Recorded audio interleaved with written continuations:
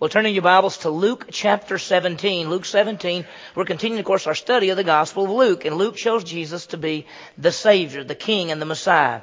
He's on his way to Jerusalem to fulfill the will of the Father, and that is to die on the cross and then rise again. He's going to pay for sins, and he's going to conquer death.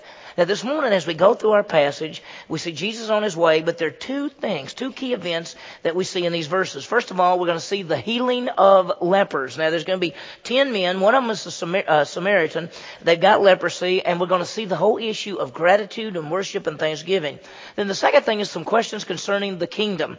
Some Pharisees are asking him about the kingdom. In fact, the best we can tell, they're looking for signs, and they're not coming asking like they really want to know. And we'll see how it ties together as we go through this. There's so much in this passage. We want to have gratitude. May we have gratitude to our God and Savior for all that He's done for us. And then may we be able to put together the truths concerning the kingdom of God. And we'll see that as we go through. Well, think about this. What does the future hold for us? For those who have trusted in Jesus Christ as Savior. Think about our lives. We say, well, what are going to be the next year is going to be? What about our family and our jobs and service and all those kind of things? Well, we look forward to one day being with our Savior. We call that eternal life. The moment we trust in Christ, we have eternal life, but one day we'll be with Him. He says He'll never leave us or forsake Him, but we'll actually be there with Him. What does the future hold? What is the next event in God's timetable? Well, if you studied, before, when we do some end time studies, I'm doing a study in Sunday school called The 7 Last Things in Revelation. But the very next event that could happen, it could happen at any second, is Jesus Christ come in the clouds to get us. It's called the rapture, in which the believers will be taken off the face of the earth to be with Jesus Christ. In fact, we'll be with Him forever from that point on. We call that the rapture. There is another event that's coming in the future in which Jesus Christ actually comes to this earth, and He comes back to rule and reign as the King of Kings and the Lord of Lords. Now, we call that the second coming. We'll talk about it in just a little bit, but He comes to rule in righteousness. We call this the millennial kingdom because the Bible says that He rules for 1,000 years on this earth. And so that's the second coming. Now, we teach in our 2-2 class, we teach in other places, these two things. I just want you to see there's two comings of Christ to the earth. Now, make sure you understand that, to the earth. His first coming to the earth, He came, and this is what we're seeing in the Gospel of Luke. He came to die on the cross, pay for sin, and rise again. He came to be the Savior. That's His death and resurrection. There's a second coming of Christ to this earth that's on in the future. He comes to rule and reign with justice and righteousness. He comes as the King of Kings and the Lord of Lords. So a first coming to the earth to die, a second coming to the earth to reign. Well, this morning in this passage, the Pharisees are asking Him a question about the kingdom. And when we're talking about the kingdom, we're talking about His second coming when He comes to the earth to reign. Now, the answer that He gives them is a little bit surprising, and it's confusing, possibly even to some of us. As you look at it, you go, well, what did He mean by that? Because He says the kingdom of God is in your midst. What does He mean by that? And how does it fit together? And we'll see it as we go through. The goal is to gain an understanding of the kingdom and then some other great truths, of course, as we go through the passage. Well, let's begin. Jesus has left Galilee, left the northern part of Israel, on the way to Jerusalem to die on the cross for us. He wants to complete the work that the Father has given Him, and that is to be the Savior. He has come to die as take care of our sins. We have seen His first coming to die and rise again, paid for sin. In the last few weeks, what we've been doing, we've been watching Him teach. He is, as He's going to Jerusalem to die, He is doing all kind of teaching. And in these last 3 to 4 chapters, we've seen Him teach about salvation and discipleship. We saw Him teach about the prodigal son. He taught about stewardship, using wisely all that you have. He taught about life after death. If you remember, we spent a couple of Sundays where we talked about Hades and paradise and a place in the heart of the earth and all of that. A couple of weeks ago, we taught about sin and forgiveness, forgiving one another. And then last week, we saw the whole issue of faith and faithfulness, because they asked Him, increase our faith, and He told them it wasn't the amount of faith, it was the object of the faith that was the key. And He talked about being faithful believers. Well, this morning, 2 things. The 10 lepers, we're going to see that, His healing, and then some questions about the kingdom. Let me break down the passage for you. Here's the first part. Verses 11 through 19 in this passage is the healing of the 10 lepers. And they request mercy. They want Him to take care of it because they have leprosy. He then heals them. We see that the response by one of them, there were 10 of them, but one of them comes back to Jesus. And then when he comes back to Jesus, we see Jesus, how He responds to this one man. Now, there's more. The second part of the passage is the questions concerning the kingdom. The Pharisees are really basically seeking for signs. They're basically saying, when's the kingdom here? If you're the king, why come the kingdom's not here? And we see that He does say the kingdom is says here. He said the kingdom is in your midst. We'll explain to you because you know that there is a kingdom in the future in which he rules for 1,000 years. Why does he say the kingdom is here now? We'll talk about it as we go through the passage. So there's some great things. Well, Luke shows Jesus traveling. He's going between Samaria and Galilee. We'll explain it. We'll show it to you in just a second. Look at Luke 17, verse 11. While he was on the way to Jerusalem, he was passing between Samaria and Galilee. Now, he's going to Jerusalem for what reason? It's to die, to pay for our sins, to be the final sacrifice for sin forever, to be the Lamb of God who takes away the sin of the world, to be the substitute and the sacrifice for our sins. That's why he's going. It is the greatest thing in the whole world when you think about it. Jesus Christ is going to Jerusalem to die for you and for me. He's going as our Savior. He's going to pay for sin, rise again, and be able to give to us eternal life when we believe in him. Now, notice this passage says, while he was on the way to Jerusalem, he was passing between Samaria and Galilee. Well, what exactly is Samaria and Galilee? They're not cities, they're provinces. Let me show you a map. At the time of Jesus, the nation of Israel, the land of Israel was divided into three big parts. If you notice up toward the top there, it says Galilee, and then there's this water there. That's the Sea of Galilee. If you come down to the south here, all the way to the bottom, there's the Dead Sea. Those are the two famous bodies of waters. Then there's the Mediterranean. Israel was divided into three parts. The northern part of Israel, this is at the time of Christ, was called Galilee, and that's around the Sea of Galilee. There was a central section which was called Samaria, and then there was a southern section called Judea, sometimes called Judah, but Judea. So when you talked about it, if Jesus was in Jerusalem area, he was in Judea. If he was around the Sea of Galilee, he was in the Galilean area. So the nation was divided into three big parts. This passage says, and we'll just keep the map up there for a minute, says he was passing between Samaria and Galilee. We don't have borders on this map, but somewhere he's in between where the two sections meet, where Samaria and Galilee meet somewhere in the north. Now, if you notice in Galilee, there's Nazareth and Tiberias. Those are famous cities, especially Nazareth. In the south, there's Jerusalem and Jericho. Those are famous cities as well.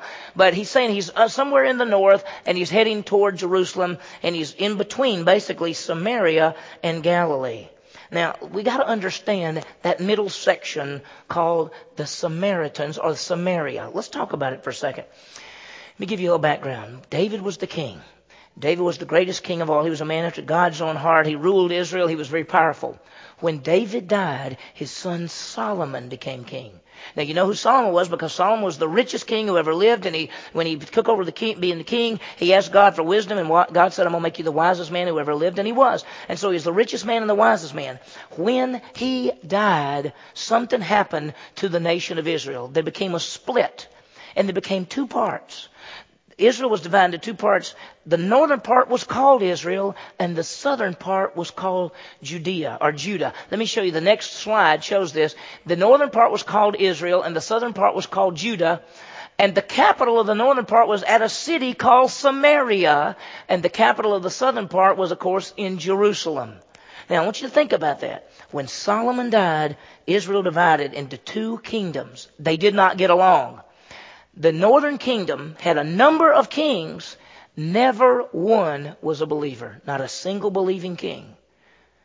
The southern kingdom had some believing kings. Kings like Josiah and Hezekiah. They were famous and they were in the southern kingdom. Now let me tell you what happened. There were always conflicts between the north and the south. But then in 722 BC, an empire known as the Assyrian Empire came and they swept across the northern part to Israel and they wiped them out.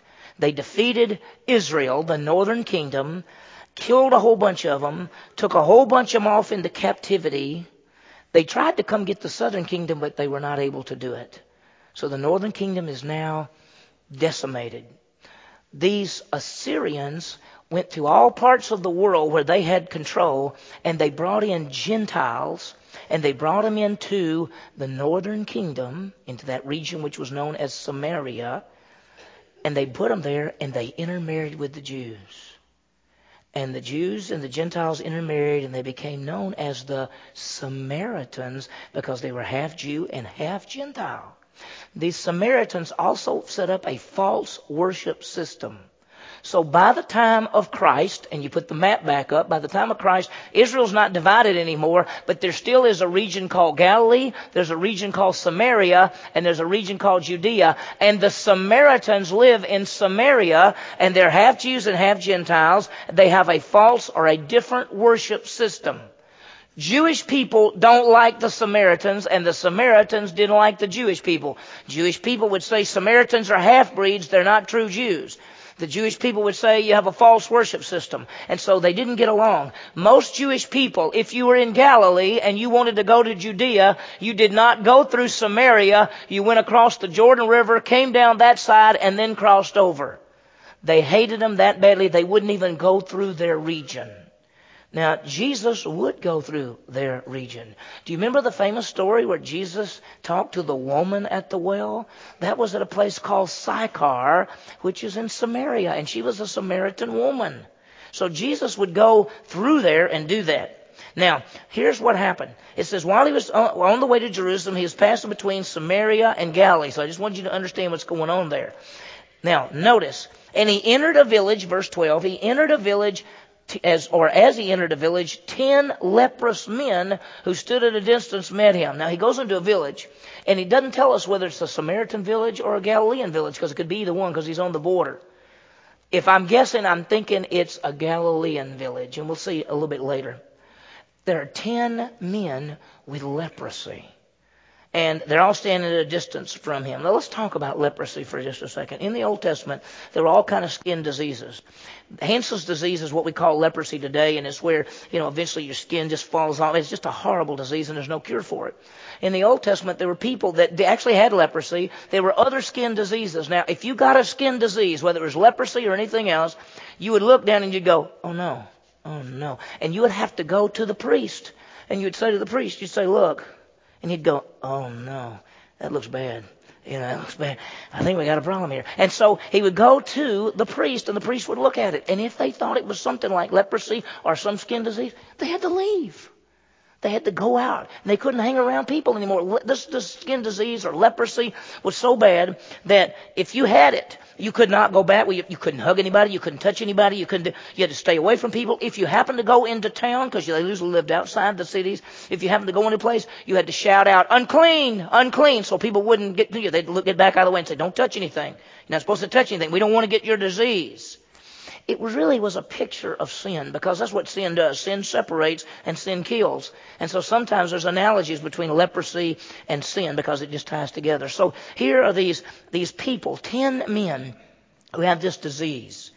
And notice it says they stood at a distance. See, they couldn't come over and say, hey, I'd like to talk to Jesus, because they couldn't do that.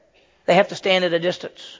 And so he sees them and they see him. And notice what it says. And they raised their voices saying, Jesus, Master, have mercy on us. Now, first of all, they call him by his personal name, Jesus. But second, they use a word that's only used 3 to 4 times in the Gospel of Luke. And it's the word master. And it means like a commander. It means one of high position. They're recognizing that Jesus is really special. That's how they're looking at him. And look what they say. Have mercy on us. Grace is getting what you don't deserve, and mercy is not getting what you do deserve. They know that they're supposed to be separated from people. They know that they're going to have this disease most likely for the rest of their lives.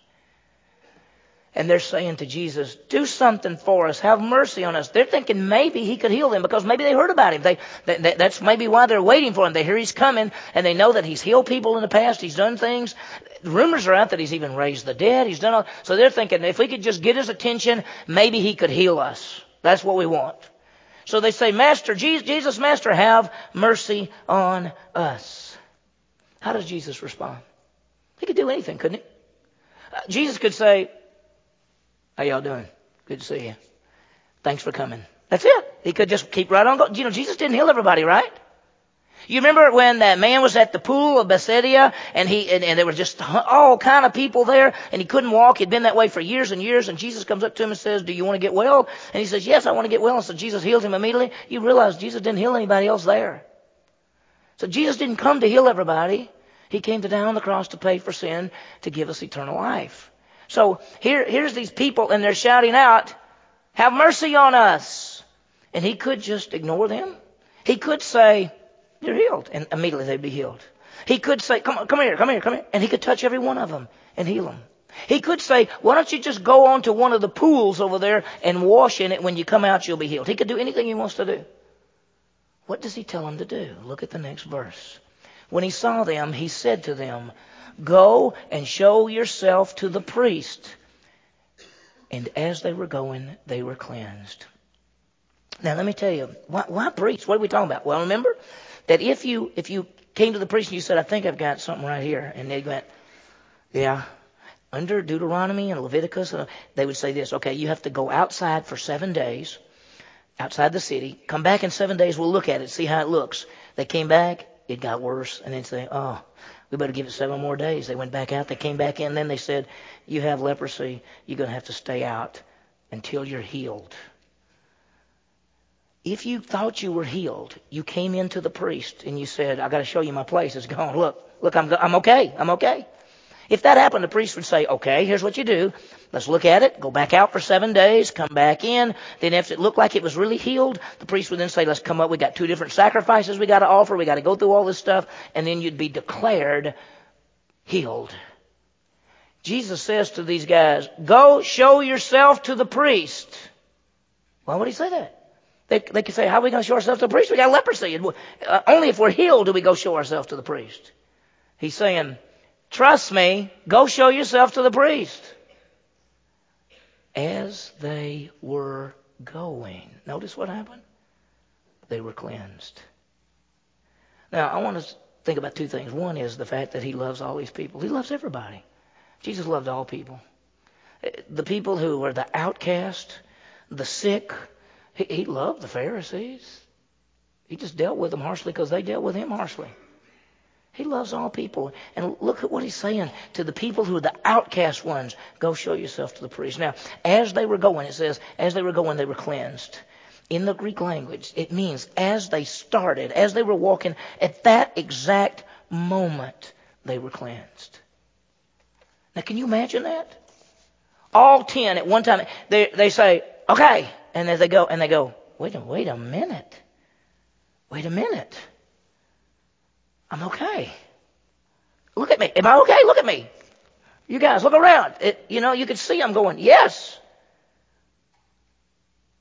Immediately they're healed. That's a miracle. You know what it means? They're going to get to hug their family. They're going to get to go back and be with people. They're going to get to eat with people. They're going to get to talk with people. They're going to get to hug people and be with people again. That's never happened to them since they had this disease. So let's go to the priest. Because see, you got to go to the priest and you got to say, look at me. I'm okay. And then they got to go through the stuff, but then they're going to be okay. Notice what happened. When he said, go show yourself to the priest, and as they were going, they were cleansed. Now one of them, verse 15, now one of them, when he saw that he had been healed, turned back, glorifying God with a loud voice. Now I want you to see what happened. One of them, as he goes, whoa.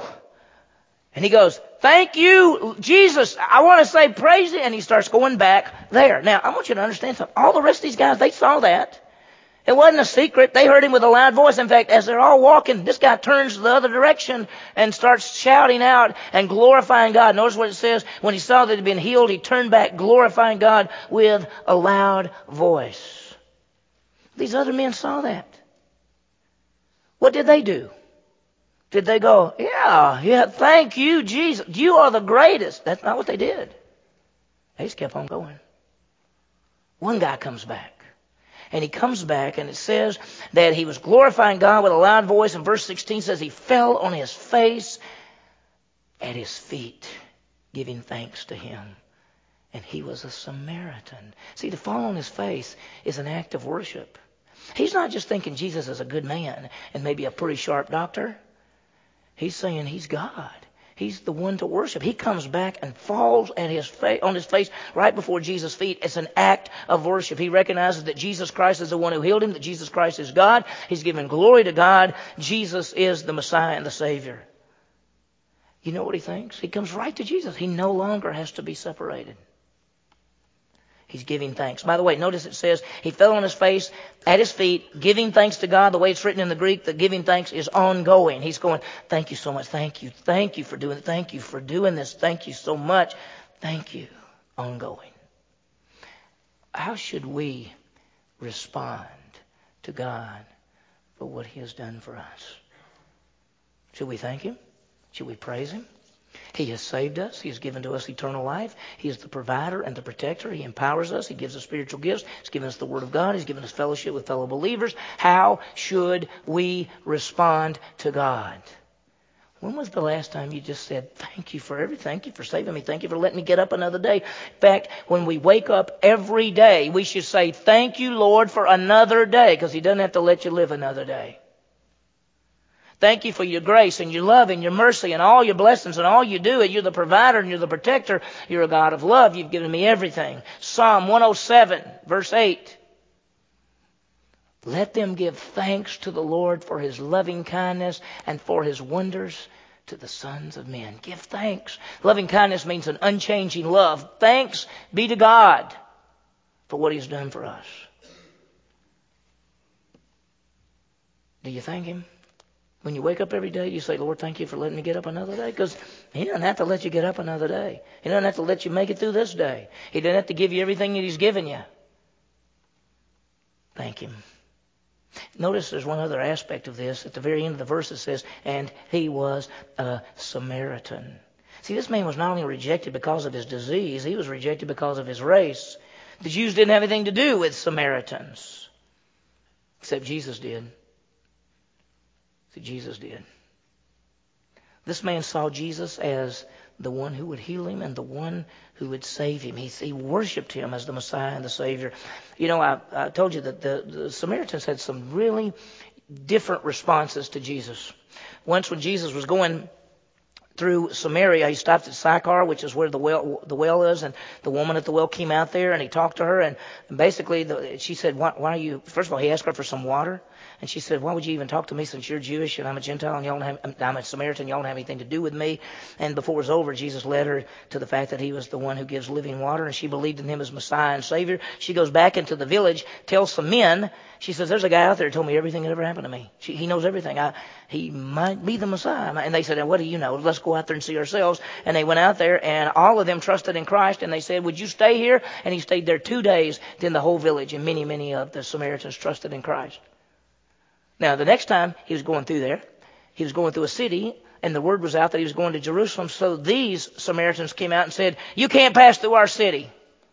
And so they had to go around the city. And that's when James and John said, maybe we should just draw fire down and burn them all up. And that's when Jesus said, I don't think that's the way to handle this one. But, so sometimes they responded to Jesus, sometimes they didn't. But here is this one who falls down and says, you are the Savior. Thanks be to God for what he has done for us.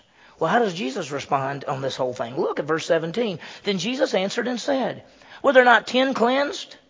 But the 9, where are they? Weren't there 10?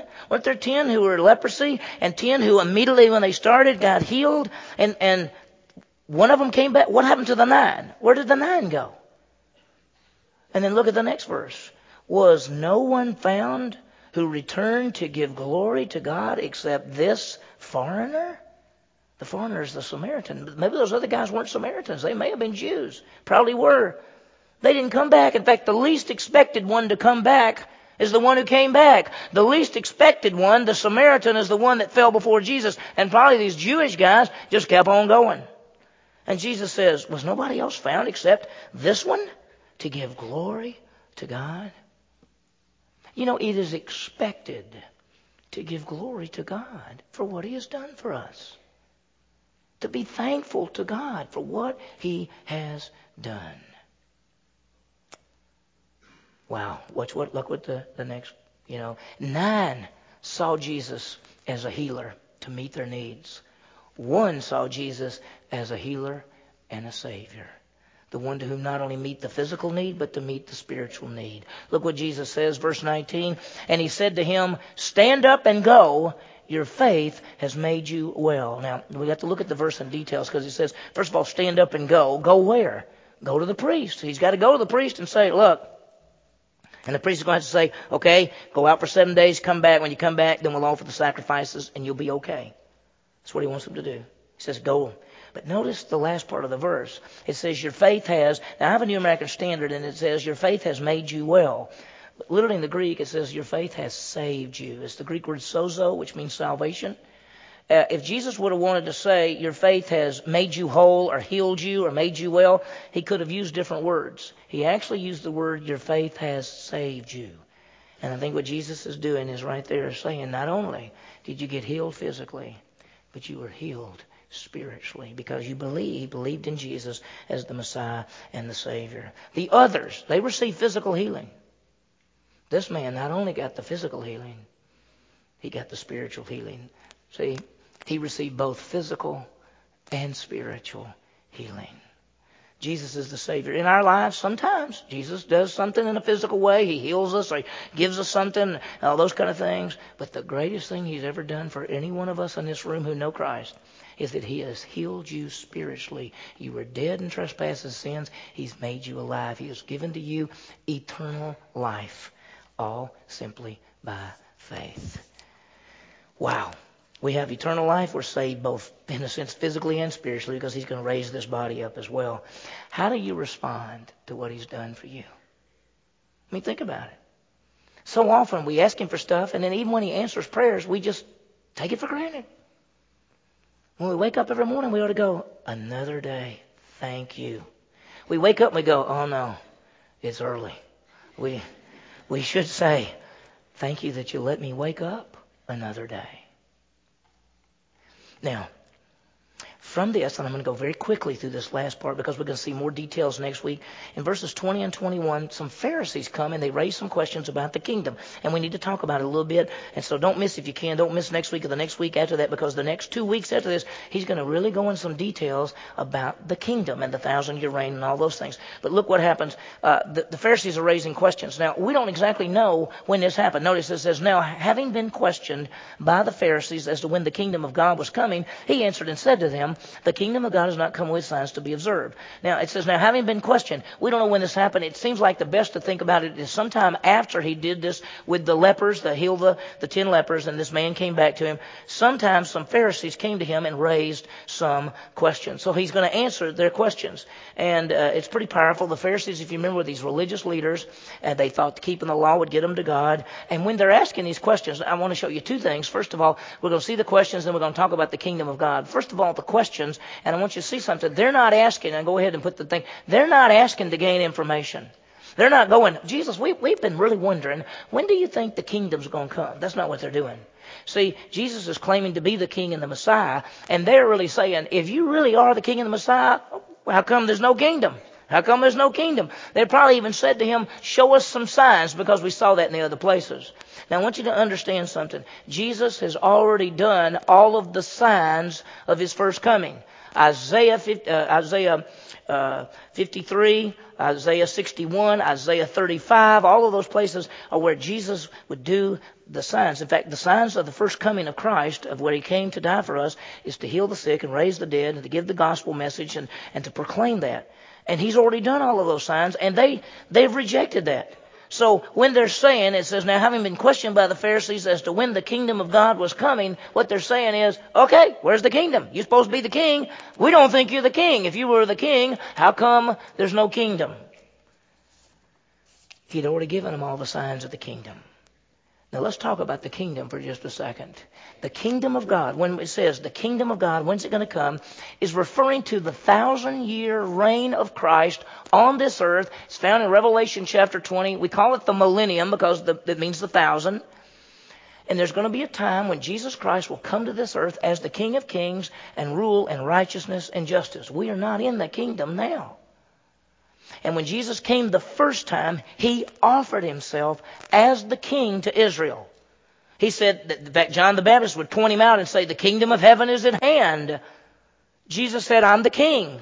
But they rejected him And the kingdom didn't come then. That 1,000-year reign of Christ didn't come because the first time he came to die. Notice what he says about it. He says, the kingdom of God is not, this is the end of verse 20, the kingdom of God is not coming with signs to be observed. Why? Because he's here now. He's already there. He's already done the signs that they would have observed, and they missed them. Now, when he comes the second time, there will be some particular signs. And I'm going to show them to you next week and the week after that. We're going to see how it fits together. So when he came the first time, he says, listen, the kingdom of God is not coming with signs to be observed. Nor will they say, look, here it is, or there it is. No, for behold, the kingdom of God is in your midst. He's saying the kingdom of God's now. Because he's the king and he's on the earth. And they need to believe in him. But they're not going to believe in him. They're going to reject him. John the Baptist said, repent, for the kingdom of heaven is at hand.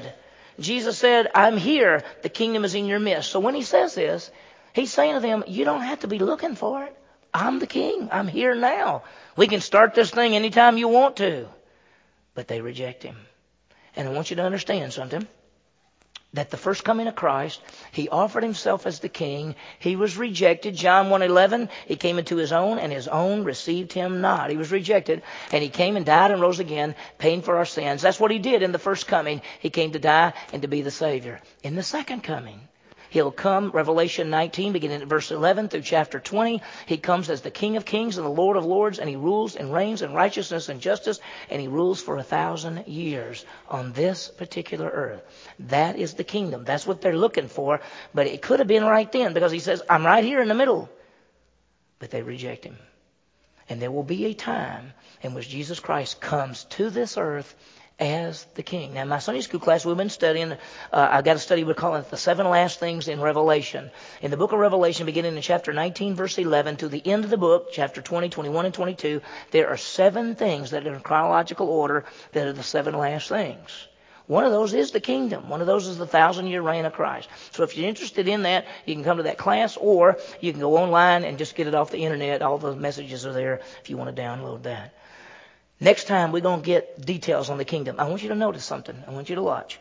Verse 20, having been questioned by the Pharisees, when he begins to teach about the kingdom, notice verse 22.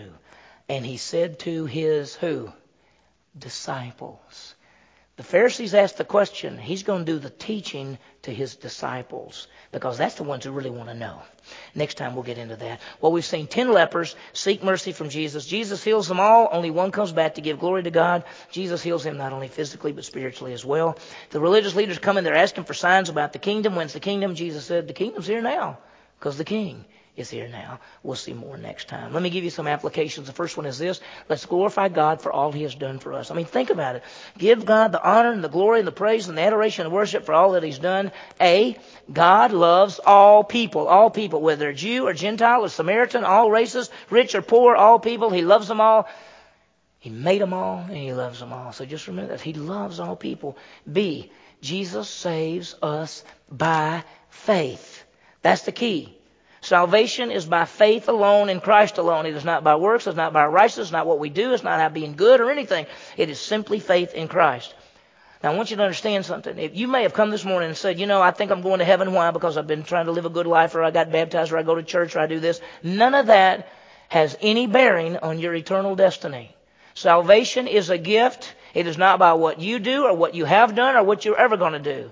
Salvation is a gift. Jesus Christ died, paid for sin, rose again. Whoever believes in him, he gives to them as a gift eternal life. To believe in him is to believe that he is your Savior. That's what it's talking about. Jesus saves us by faith. So we're to give thanks, praise, and worship to Jesus Christ. It's just like that. The leper realized that Jesus had healed him. He comes back and worships him. And Jesus says, not only are you healed physically, but you're healed spiritually as well, because you believed in me.